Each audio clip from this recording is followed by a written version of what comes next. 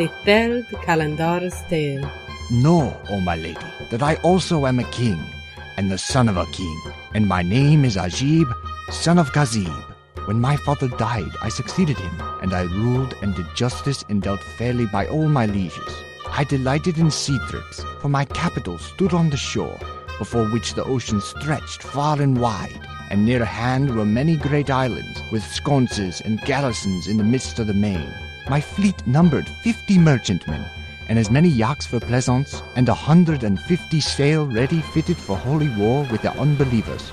It fortuned that I had a mind to enjoy myself on the islands aforesaid, so I took ship with my people in Tinkir, and, carrying with me a month's victual, I set out on a 20 days' voyage. But one night ahead, winds struck us, and the sea rose against us with huge waves. The billows sorely buffeted us, and a dense darkness settled round us. We gave ourselves up for lost, and I said, Whoso endangereth his days, and in he escape, deserveth no praise. Then we prayed to Allah, and besought him. But the storm blast ceased not to blow against us, nor the surges to strike us till morning broke, when the gale failed. The sea sank to mirrory stillness, and the sun shone upon us kindly clear.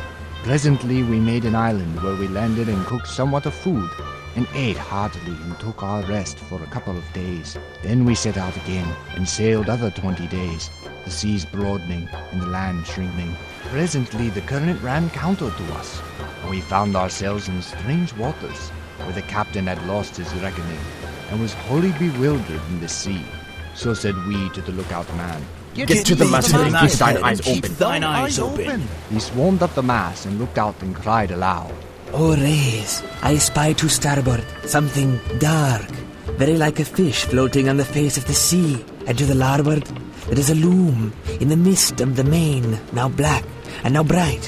When the captain heard the lookout's words, he dashed his turban on the head, and plucked out his beard, and beat his face, saying, Good news indeed.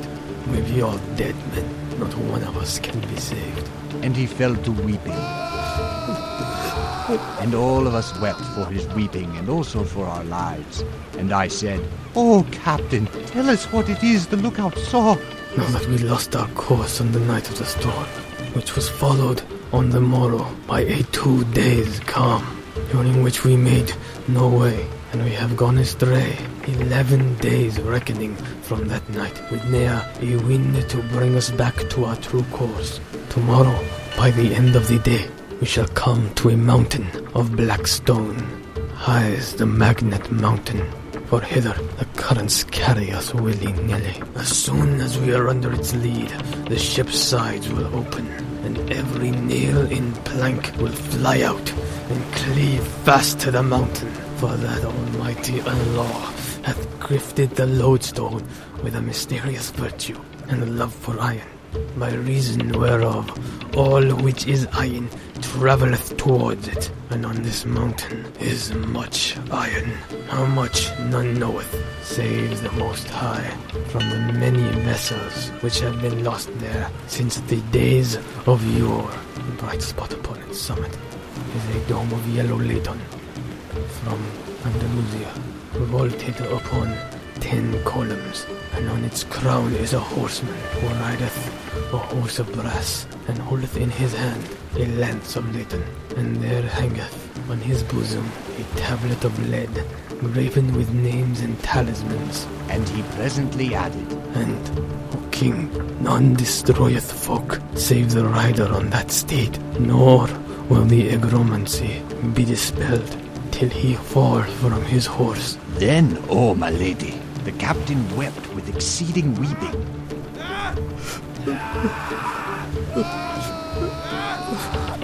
And we all made sure of death, doom, and each and every one of us farewelled his friend, and charged him with his last will and testament, in case he might be saved. We slept not that night, and in the morning we found ourselves much nearer the Lodestone Mountain, whither the waters clave us with a violent send.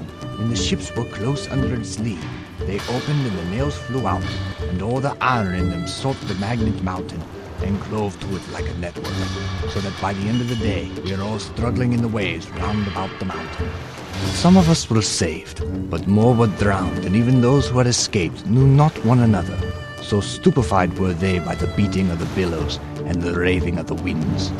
As for me, O my lady, Allah, be his name exalted, preserved my life that I might suffer whatso he willed to me of hardship, misfortune, and calamity. For I scrambled upon a plank from one of the ships, and the wind and waters threw it at the feet of the mountain. There I found a practicable path, leading by steps carven out of the rock to the summit, and I called on the name of Allah Almighty. And Shahrazad perceived the dawn of day, and ceased to say her permitted say. When it was the 15th night, she continued, It hath reached me, O auspicious king, that the third Kalandar said to the lady, the rest of the party sitting fast bound, and the slaves standing with swords drawn over their heads. And after calling on the name of Almighty Allah, and passionately beseeching him, I breasted the ascent, clinging to the steps and notches honed into the stone, and mounted little by little, and the Lord stilled the wind and aided me in the ascent, so that I succeeded in reaching the summit. There I found no resting place save the dome, where I entered, joying with exceeding joy at my escape, and made the wuzu ablution, and prayed a two-bow prayer, a thanksgiving to God for my preservation. Then I fell asleep under the dome, and heard in my dream a mysterious voice saying, O son of Kazib, when thou wakest from thy sleep, dig under thy feet, and thou shalt find a bow of brass and 3 headed arrows. Inscribe them talismans and carrots. Take the bow and shoot the arrows of the horseman on the dome top, and free mankind from this sore calamity. When thou hast shot him, he shall fall into the sea, and the horse will also drop thy feet. Then bury it in the place of the bow. This done, the mane will swell and rise till it is level with the mountain head, and there will appear a skiff carrying a man laden, other than he thou shalt have shot, holding in his hand a pair of paddles. He will come to thee, and do thou embark with him, but beware of saying Bismillah, or of otherwise naming Allah Almighty. He will row thee for a space of 10 days, till he bring thee to certain islands, called the Islands of Safety. And thence thou shalt easily reach a port, and find those who will convey thee to thy native land. And all this shall be fulfilled to thee, so thou call not on the name of Allah. Then I started up from my sleep in joy and gladness, and hastening to do the bidding of the mysterious voice, found the bow and arrows, and shot at the horseman, and tumbled him into the main, whilst the horse dropped at my feet. So I took it and buried it. Presently the sea surged up, and rose till it reached the top of the mountain. Nor had I long to wait, ere I saw a skiff in the offing coming towards me. I gave thanks to Allah, and when the skiff came up to me, I saw therein a man of brass with a tablet of lead on his breast, inscribed with talismans and carracks, and I embarked without uttering a word. The boatman rowed on with me through the first day, and the second, and the third, in all 10 whole days, till I caught sight of the Islands of Safety, whereat I joyed with exceeding joy, and for stress of gladness exclaimed, Allah, Allah, in the name of Allah, there is no God but thee God, and Allah is Almighty. Thereupon the skiff forthwith upset, and cast me upon the sea. Then it righted and sank deep into the depths. Now I am a fair swimmer, so I swam the whole day till nightfall, when my forearms and shoulders were numbed with fatigue, and I felt like to die. So I testified to my faith, expecting naught but death. The sea was still surging under the violence of the winds, and presently there came a billow like a hillock, and bearing me up high in the air, threw me with a long cast on dry land, that his will might be fulfilled. I crawled up the beach, and doffing my raiment, wrung it out to dry, and spread it in the sunshine. Then I lay me down and slept the whole night. As soon as it was day, I donned my clothes and rose to look whither I should walk. Presently I came to a thicket of low trees, and, making a cast around it, found that the spot whereon I stood was an islet, a mere home, girt on all sides by the ocean. Whereupon I said to myself, Whatso freeth me from one great calamity, casteth me into a greater. But while I was pondering my case, and longing for death, behold, I saw afar off a ship making for the island, so I clomb a tree and hid myself among the branches. Presently, the ship anchored and landed 10 slaves, blackamoors, bearing iron hoes and baskets, who walked on till they reached the middle of the island. Here they dug deep into the ground until they uncovered a plate of metal, which they lifted, thereby opening a trap door.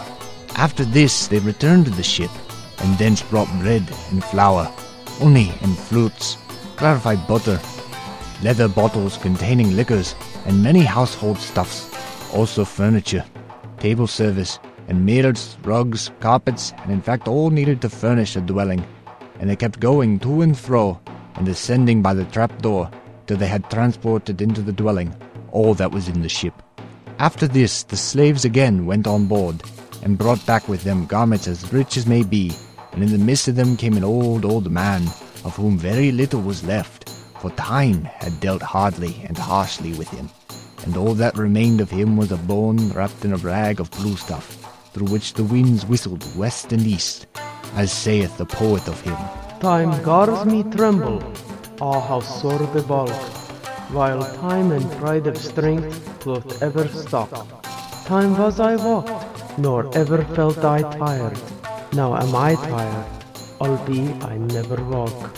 And the sheikh held by the hand of a youth cast in beauty's mould, all elegance and perfect grace, so fair that his comeliness deserved to be proverbial, for he was as a green bow, or the tender young of the roe, ravishing every heart with his loveliness, and subduing every soul with his coquetry and amorous ways.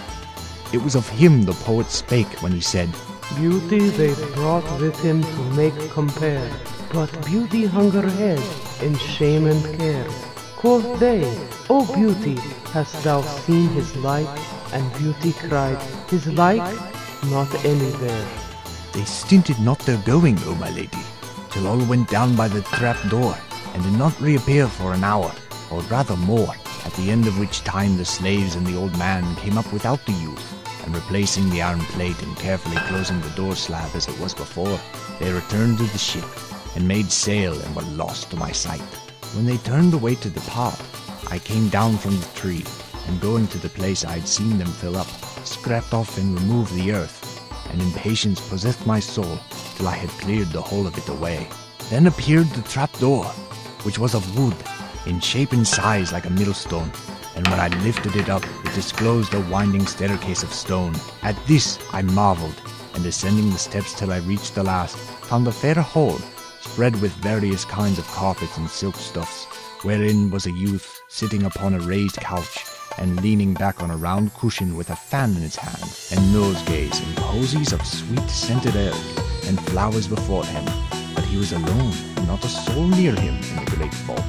When he saw me, he turned pale, and I saluted him courteously, and said, Set thy mind at ease, and calm thy fears. No harm shall come near thee. I am a man like thyself, and the son of a king to boot, whom the decrees of destiny have sent to bear thee company and cheer thee in thy loneliness. But now tell me, what is thy story, and what causeth thee to dwell thus in solitude under the ground?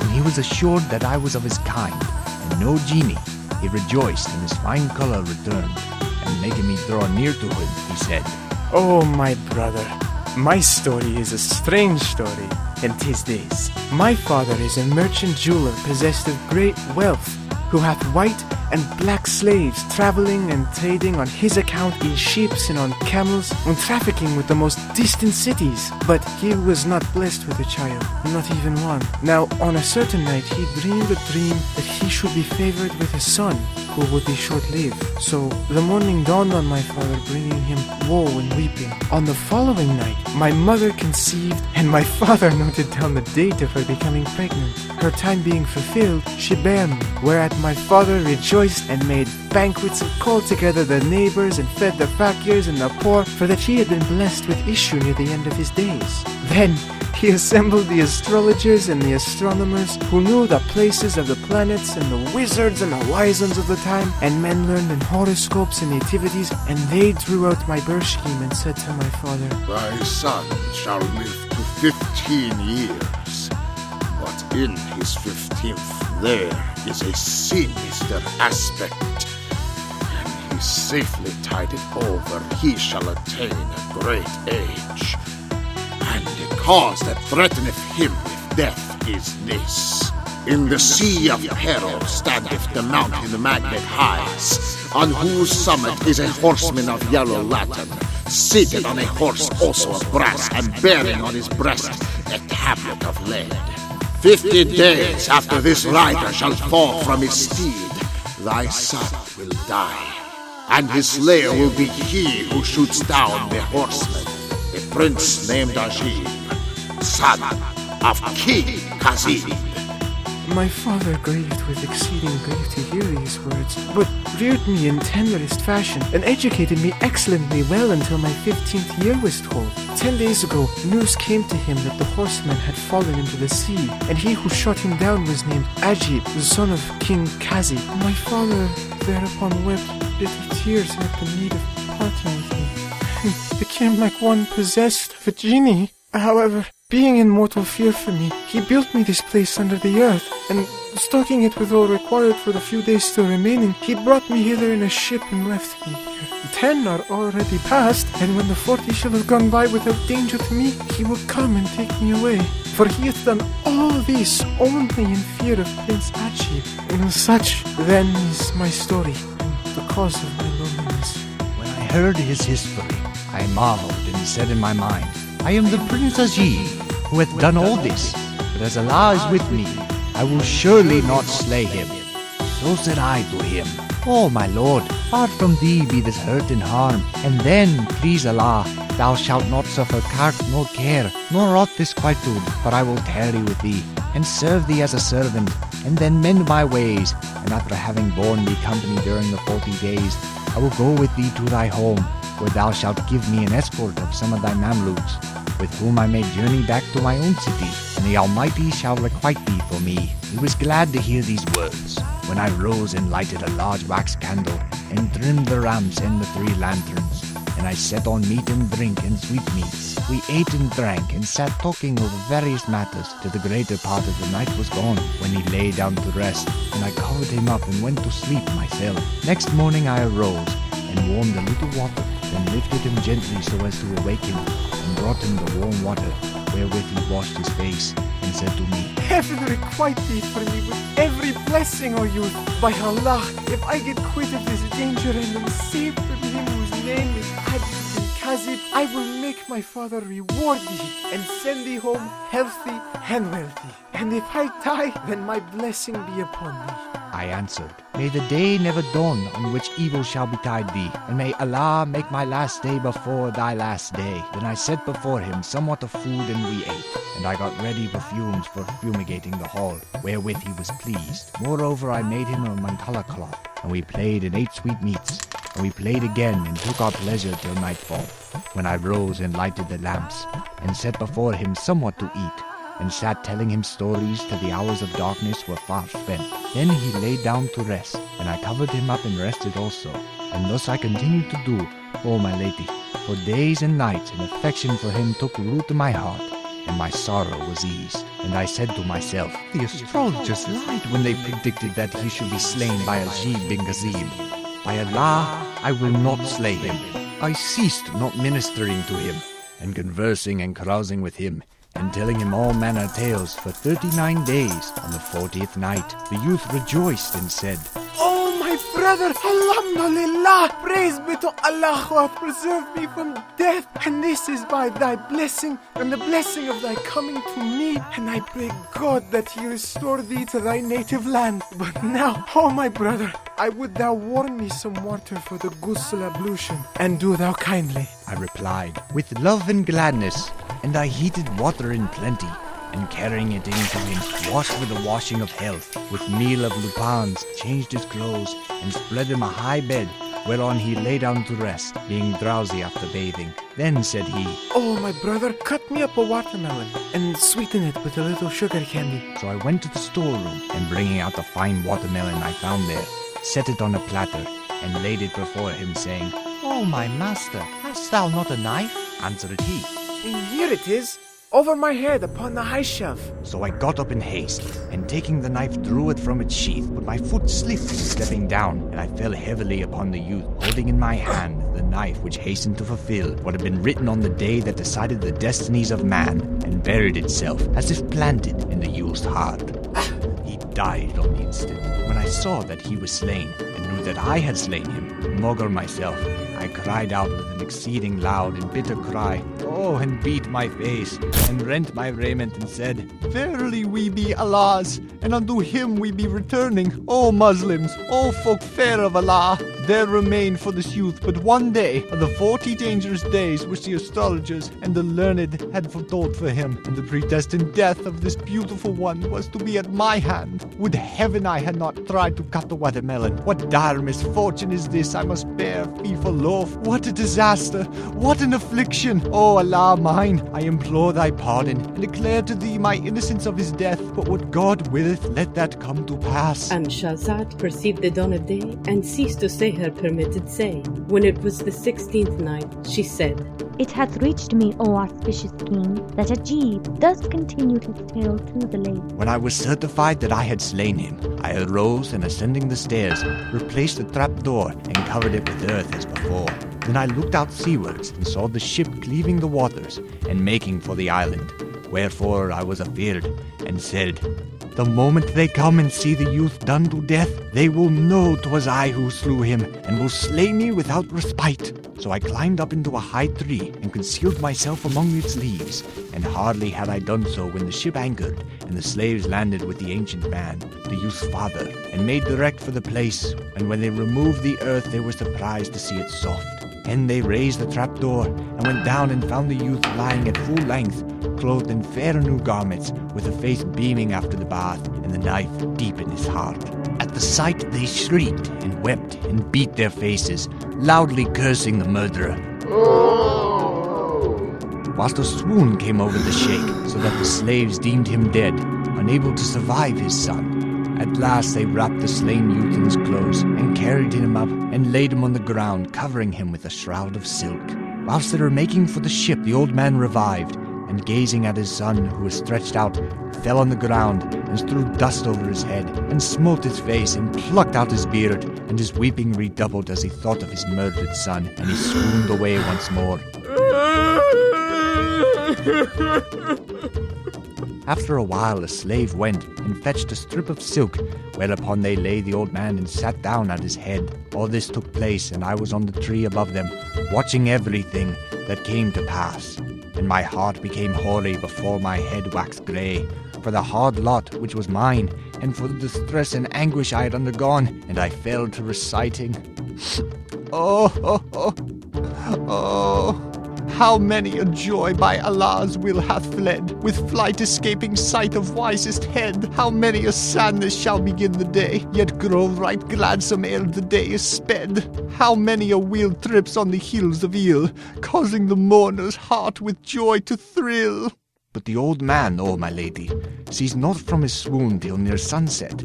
When he came to himself, and looked upon his dead son, he recalled what had happened, and how what he had dreaded had come to pass, and he beat his face and head, and recited these couplets. Racked is my heart with parting from my friends, and two rills ever from my eyelids flow. With them went forth my hopes, well away. What shift remaineth me to say or do? Would I had never looked upon their sight. What shift fair serves when past error strain or grow? What charm shall calm my pangs when this wise burn? Longings of love which in my vitals glow. Would I had trod within the road of death, ne'er had befell us twain this parting blow. Allah, I pray the truthful show me wrath, and mix our loves nor part them evermore. How blessed were we as death one roof we dwelt, conjoined in joys, nor recking aught of woe, till fortune shot as pith the severance shaft. Oh, who shall patient bear such parting throe? And dart of death struck down amid the tribe, that age's pearl that morn saw brightest show. I cried the while his case took speech, and said, Would heaven my son death mote his doom foreslow? Which be the readiest road we thee meet, my son for whom I would my soul bestow. If sun I call him no, the sun cloth set. If moon I call him wane the moons. Oh no! O sad mischance o thee! O doom of days! Thy place none other love shall ever know. Thy desire distracted sees thee but despairs. But wit or wisdom fate to overthrow. Some evil eye this day hath cast its spell, and foul befall him as it foul betel. Then he sobbed a single sob, and his soul fled his flesh. The slaves shrieked aloud, Alas, our lord! and showered dust on their heads, and redoubled their weeping and wailing.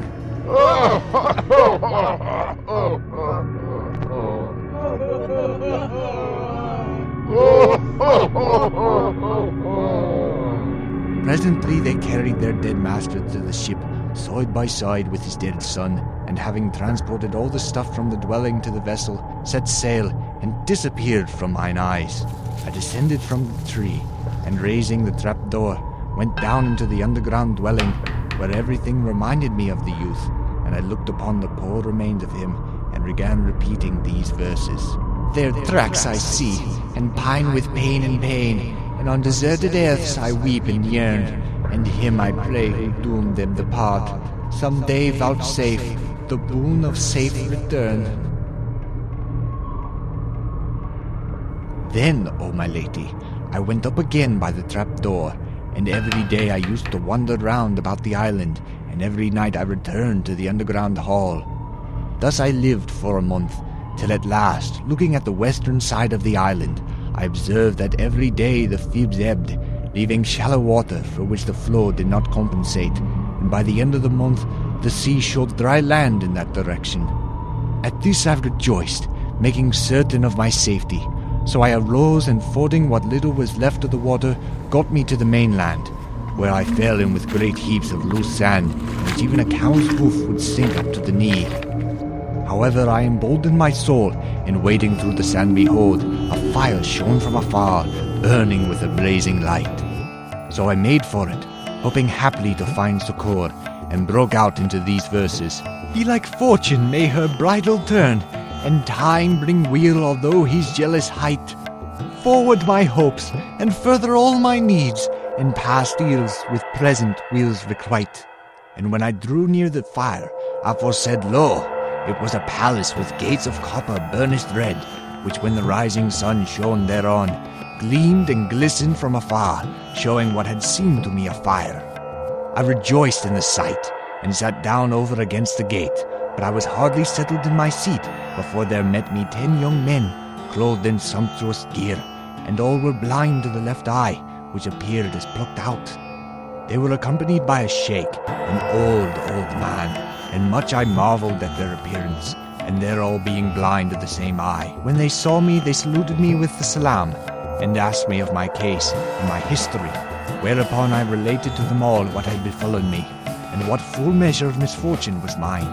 Marveling at my tale, they took me to the mansion, where I saw ranged round the hall 10 couches, each with its blue bedding and coverlet of blue stuff, and a middlemost stood a smaller couch furnished like them, with blue and nothing else.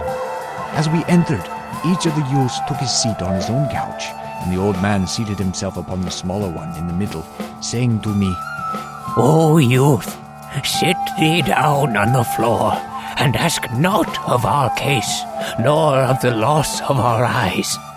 Presently he rose up and set before each young man some meat in a charger, and drink in a large mazer, treating me in like manner.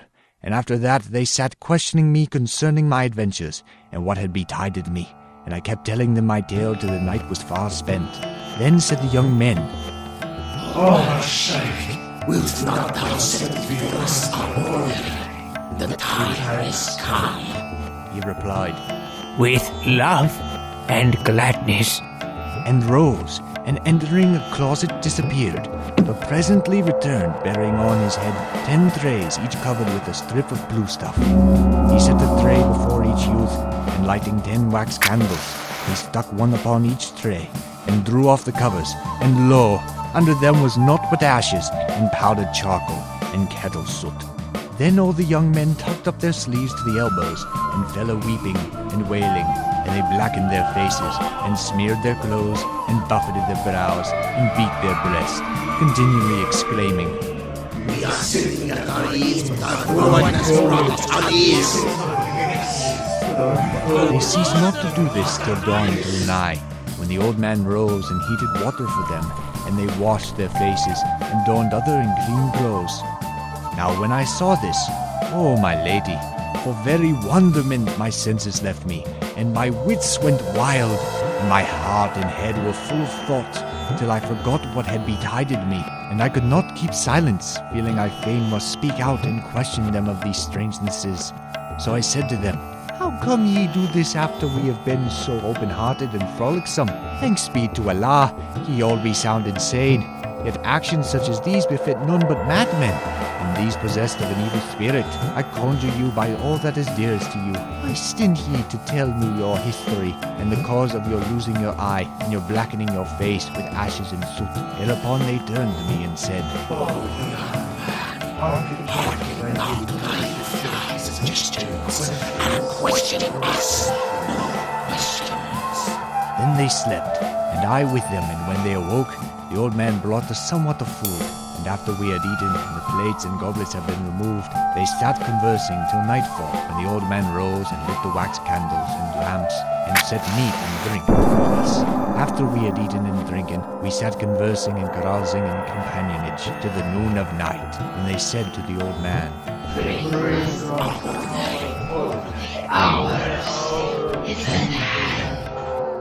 So he rose and brought them the trays of soot and ashes, and they did as they had done on the preceding night, no more, no less. I abode with them after this fashion for the space of a month, during which time they used to blacken their faces with ashes every night, and to wash and change their raiment when the morn was young. And I but marveled the more that my scruples and curiosity increased to such a point that I had to forego even food and drink. At last, I lost command of myself, for my heart was aflame with fire unquenchable and love unconcealable, and I said, O young men, will ye not relieve my trouble, and acquaint me with the reason of thus blackening your faces, and the meaning of your words? We were sitting at our ease, but our frowardness brought us unease. Quoth they, "'Twere better to keep these things secret." Still I was bewildered by their doings to the point of abstaining from eating and drinking, and at last, wholly losing patience, quoth I to them, There is no help for it. Ye must acquaint me with what is the reason of these doings. They replied, We keep our secret only for thy good, to gratify thee will bring down evil upon thee, and thou wilt become monocular even as we are. I repeated, There is no help for it, and if ye will not, let me leave you and return to mine own people, and be at rest from seeing these things. For the proverb saith, Better ye bide and I take my leave, for what I seize not heart shall never grieve. Thereupon they said to me, Remember, O youth, that should ill befall thee, we will not again harm thee, nor suffer thee to abide amongst us. And bringing a ram, they slaughtered it and skinned it.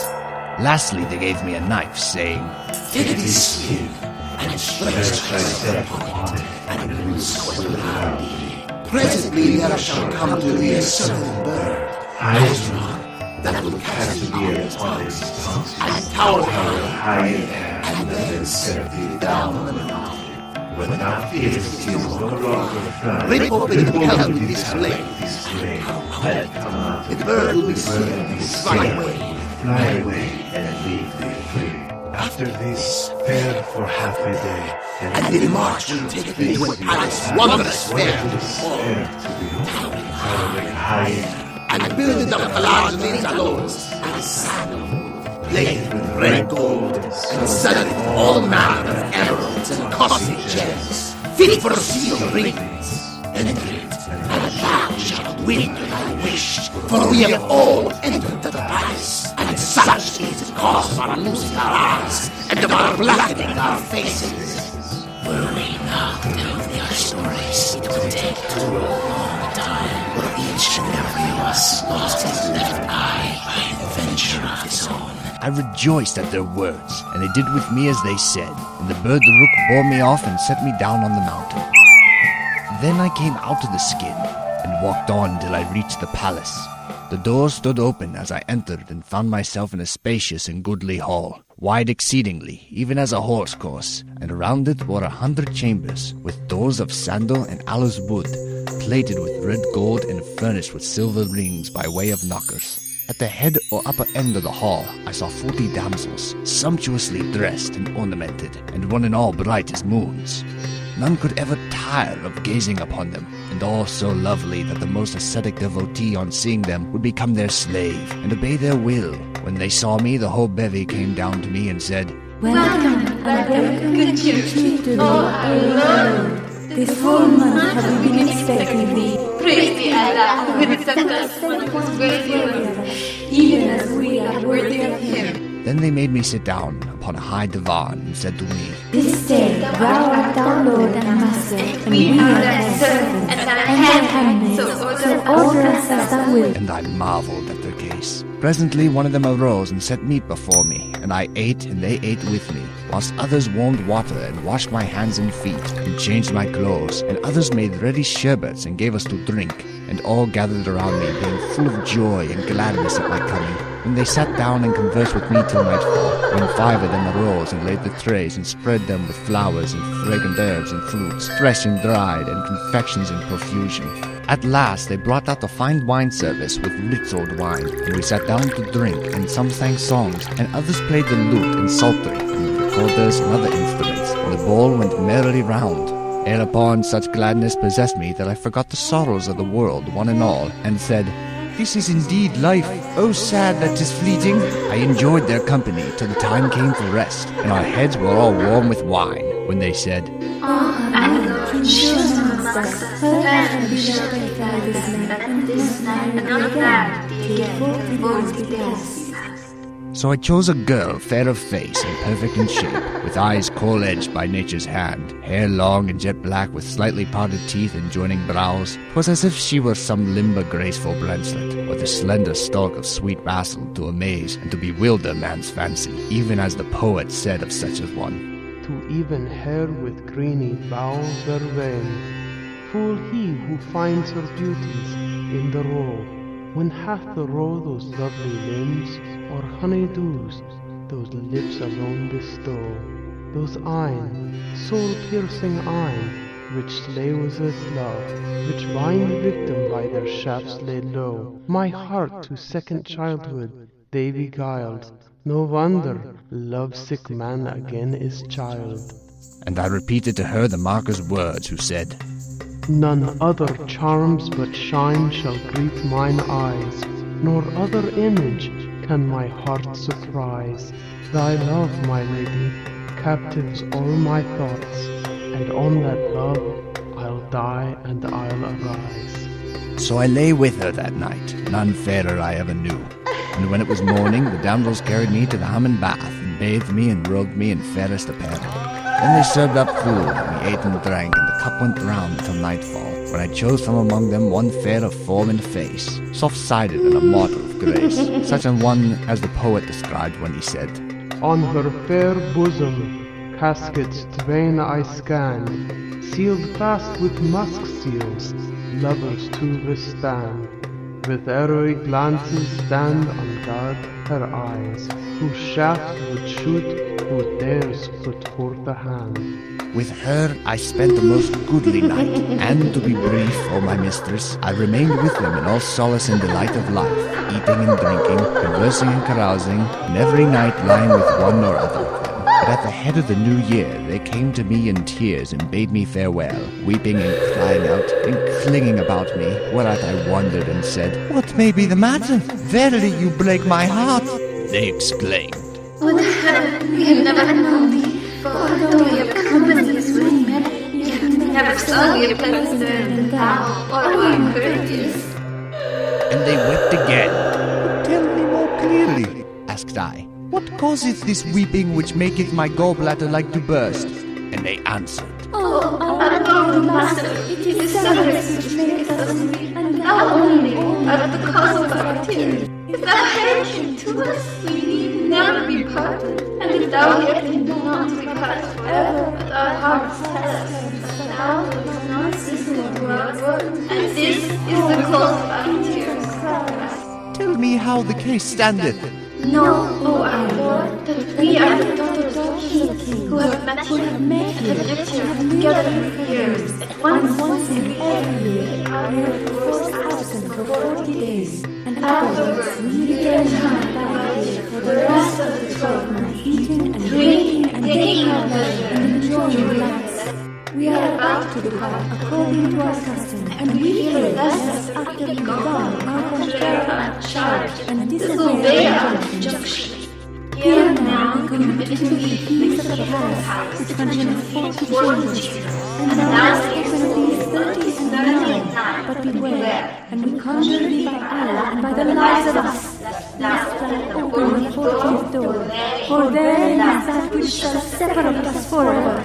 Quoth I, Assuredly I will not open it, if it contain the cause of severance from you. Then one among them came up to me, and falling on my neck wept and recited these verses. If time unite us after an absent while, the world harsh frowning on our lot shall smile. And if thy semblance deign adorn mine eyes, I'll pardon time past wrongs and bygone guile. And I recited the following. When drew she near to bid adieu with heart unstrung, while care and longing on that day her bosom wrung, wet pearls she wept, and mine like red cornelians rolled, and joined in sad reverie, around her neck they hung. When I saw her weeping, I said, By Allah, I will never open that 40th door, never and no wise. And I bade her farewell. Thereupon they all departed, flying away like birds, signaling with their hands farewells as they went, and leaving me alone in the palace. When evening drew near, I opened the door of the first chamber, and entering it found myself in a place like one of the pleasaunces of paradise. It was a garden with trees of freshest green and ripe fruits of yellow sheen, and its birds were singing clear and keen, and Nils ran wimpling through the fair terrain. The sight and sounds brought solace to my sprite, and I walked among the trees, and I smelt the breath of the flowers on the breeze, and heard the birds sing their melodies, hymning the one, the almighty and sweetest litanies, and I looked upon the apple whose hue is parcel red and parcel yellow, as said the poet. Apple whose hue combines in union mellow, my fairest red cheek, her hapless lover's yellow. Then I looked upon the quince, and inhaled its fragrance, which to shame, musk, and amber gay, even as the poet has said. Whence every taste conjoins, in her are found gifts which for the queen of fruits the quince have crowned. Her taste is wine, her scent the waft of musk, pure gold her hue, her shape the moon's fair round. Then I looked upon the pear, whose taste surpasseth sherbet and sugar, and the apricot, whose beauty striketh the eye with admiration, as if she were a polished ruby. Then I went out of the place, and locked the door as it was before. When it was the morrow, I opened the second door, and entering found myself in a spacious plain set with tall date palms, and watered by a running stream, whose banks were shrugged with bushes of rose and jasmine, while privet and eglantine, ox-eye, violet and lily, narcissus, oregon, and the winter gilliflower carpeted the borders, and the breath of the breeze swept over these sweet-smelling growths, diffusing their delicious odors right and left, perfuming the world and filling my soul with delight. After taking my pleasure there a while, I went from it, and having closed the door as it was before, opened the third door, wherein I saw a high open hall, targeted with particle-colored marbles, and paid the door of price and other precious stones, and hung with cages of sandalwood and eaglewood, full of birds which made sweet music, such as the thousand-voiced, and the cushat, the mer, the turtle-dove, the Nubian ring-dove. My heart was filled with pleasure thereby, my grief was dispelled, and I slept in that reverie till dawn. Then I unlocked the door of the fourth chamber, and therein found a grand saloon with 40 smaller chambers giving upon it. All their doors stood open, So I entered and found them full of pearls and jacinths and beryls and emeralds and corals and carbuncles and all manner precious gems and jewels, such as tongue of man may not describe. My thought was stunned at the sight, and I said to myself, These be things methinks united, which could not be found save in the treasures of a king of kings, nor could the monarchs of the world have collected the like of these. My heart dilated and my sorrow seized. For, quoth I, now verily am I the monarch of the age, since by Allah's grace this enormous wealth is mine, and I have 40 damsels under my hand, nor is there any to claim them save myself. Then I gave not over opening place after place until 39 days were past, and in that time I had entered every chamber, except that one whose door the princesses charged me not to open. But my thoughts, O my mistress, ever ran on that forbidden 40th, and Satan urged me to open it for my own undoing, nor had I patience to forbear, albeit there wanted of the trusting time but a single day.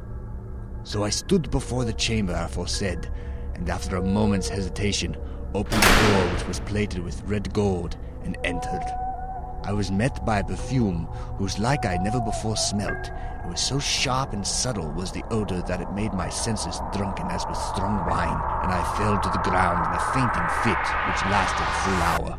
When I came to myself, I strengthened my heart, and entering found myself in a chamber whose floor was bespread with saffron and blazing with light from bronze candelabras of gold and lamps fed with costly oils, which diffused the scent of musk and ambergris. I saw there also 2 great censers, each big as a mazer bowl, flaming with linaloes, nard perfume, ambergris, and onyd scents, and the place was full of their fragrance. Presently, O my lady, I espied a noble steed, black as the murks of night on their chest, standing, ready saddled and bridled, and the saddle was of red gold, before 2 mangers, one of clear crystal, wherein was husked sesame, and the other also of crystal, containing water of the rose scented with musk. When I saw this, I marveled and said to myself, Doubtless in this animal must be some wondrous mystery.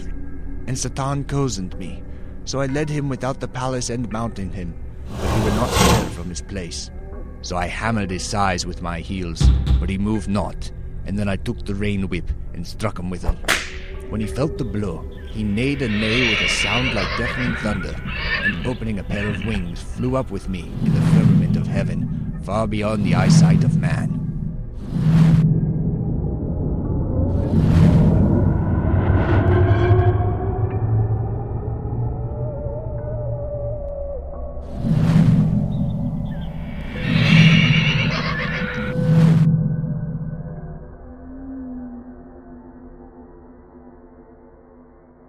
After a full hour of flight, he descended and alighted on the terrace roof, and shaking me off his back, lashed me on the face with his tail, and gouged out my left eye, causing it to roll along my cheek. Then he flew away. I went down from the terrace and found myself again amongst the 10 one-eyed youths, sitting upon their 10 couches with blue covers, and they cried out when they saw me. No welcome to you, your heart is cheering if your little lives and the errand of the best brocades of cloth of gold to rest themselves on the heads of beautiful breasts. We could not await one day came to the light of my ear. Quoth I, Behold, I have become one like unto you, and now I would have you bring me a tray full of blackness, wherewith to blacken my face, and receive me into your society. No, thou shalt not sojourn with us.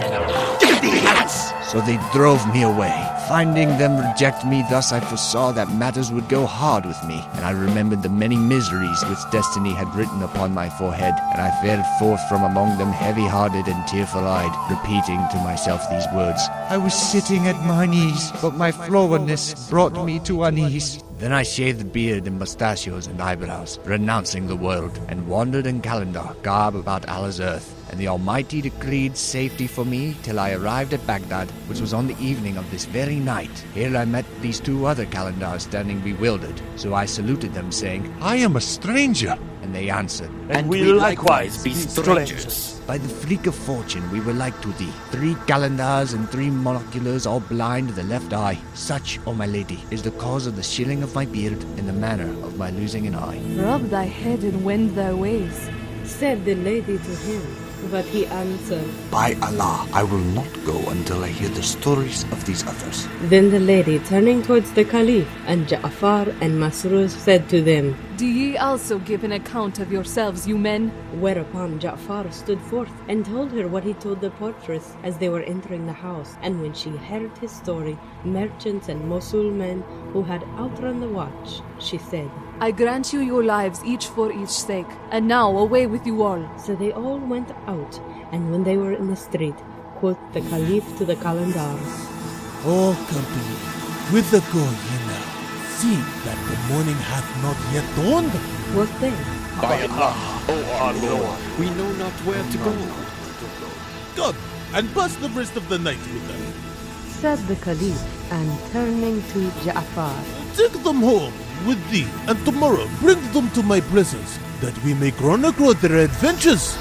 Ja'far did as the Caliph bade him, and the commander of the faithful returned to his palace, but sleep gave no sign of visiting him that night, and he lay awake, pondering the mishaps of the 3 Kalandar princes, and impatient to know the history of the ladies and the 2 black bitches. No sooner had morning dawned than he went forth and sat upon the throne of his sovereignty, and turning to Ja'far, after all his grandees and officers of state were gathered together, he said, Bring me the 3 ladies and the 2 bitches and the 3 Kalandars. So Ja'far fared forth and brought them all before him, and the ladies were veiled. Then the minister turned to them and said in the Caliph's name, We pardon you of your maltreatment of us and your want of courtesy in consideration of the kindness which forewent it, and for that ye knew us not. Now, however, I would have you know that ye stand in the presence of the 5th of the sons of Abbas, Harun al-Rashid, brother of Caliph Musa al-Hadi, son of al-Mansur, son of Muhammad, the brother of al-Safa bin Muhammad, who was first of the royal house. Speak ye therefore before him the truth and the whole truth. When the ladies heard Ja'far's word touching the commander of the faithful, the eldest came forward and said, O Prince of true believers, my story is one which, were it graven with needle gravers upon the eye corners, were a warner for whoso would be warned, and an example for whoso can take profit from example. And Shahrazad perceived the dawn of day and ceased to say her permitted say. When it was the 17th night, she said, It hath reached me, O auspicious King, that she stood forth before the commander of the faithful and began to tell The Eldest Lady's Tale. 1001 Arabian Nights audio drama, The Porter of Baghdad, Third Kalandar's Tale, from Sir Richard Burton's timeless classic, Arabian Nights Entertainments, features Lauren Blackie, Third Kalandar, S. Davis, poet, Marguerite Sherazade, Jake Reese, Lee Turner, sailors, Odell Atkinson, Rise, Hazard Lakou, Captain, Mitchell Lucas, Voice of Mystery, Kai Sprutzi, Young Man, Odell Atkinson, Elderly Father, Kamen Nakai, Court Astrologer, Zeke, Mamluk, Blackamoor Slaves, Sean Chiplock, Monocular Cult Leader, Miguel Moran, Cameron Nikad, Monocular Cult Members, Michelle Morgan, Karen Heyman, Guy Palace Damsels, Patrick Seymour, First Kalandar, Zaid Patterson, Second Kalandar, Natalie Von Sistine, Eldest Lady, Dustin Dar as Jafar, Anthony Abonali, Caliph. Music selections, Old Road by Kevin MacLeod, Ceremony, Conspiring Cowards, Another World, Destination Goa, Indian Summer, Forsaken One, Mantra, licensed by FootageFirm.com. Ambient selections, Dreamer, Howling Doom Chimes, Lost Souls, Spacious Land from Unknown Dimensions and the Other Side by Simon Stockhausen at patchpool.de. Ambient drone selections by ERH, Clankabel, traditional Turkish selections from Mixera at freesound.org. Sound effects from freesound.org, opening and ending credits, theme, Enter In by Steve Irwin, Arabian Adventures by Music Bakery, licensed by Audiosparks.com. Desert Gems Audio, mixed and produced by S. Davis, copyright 2013, all rights reserved.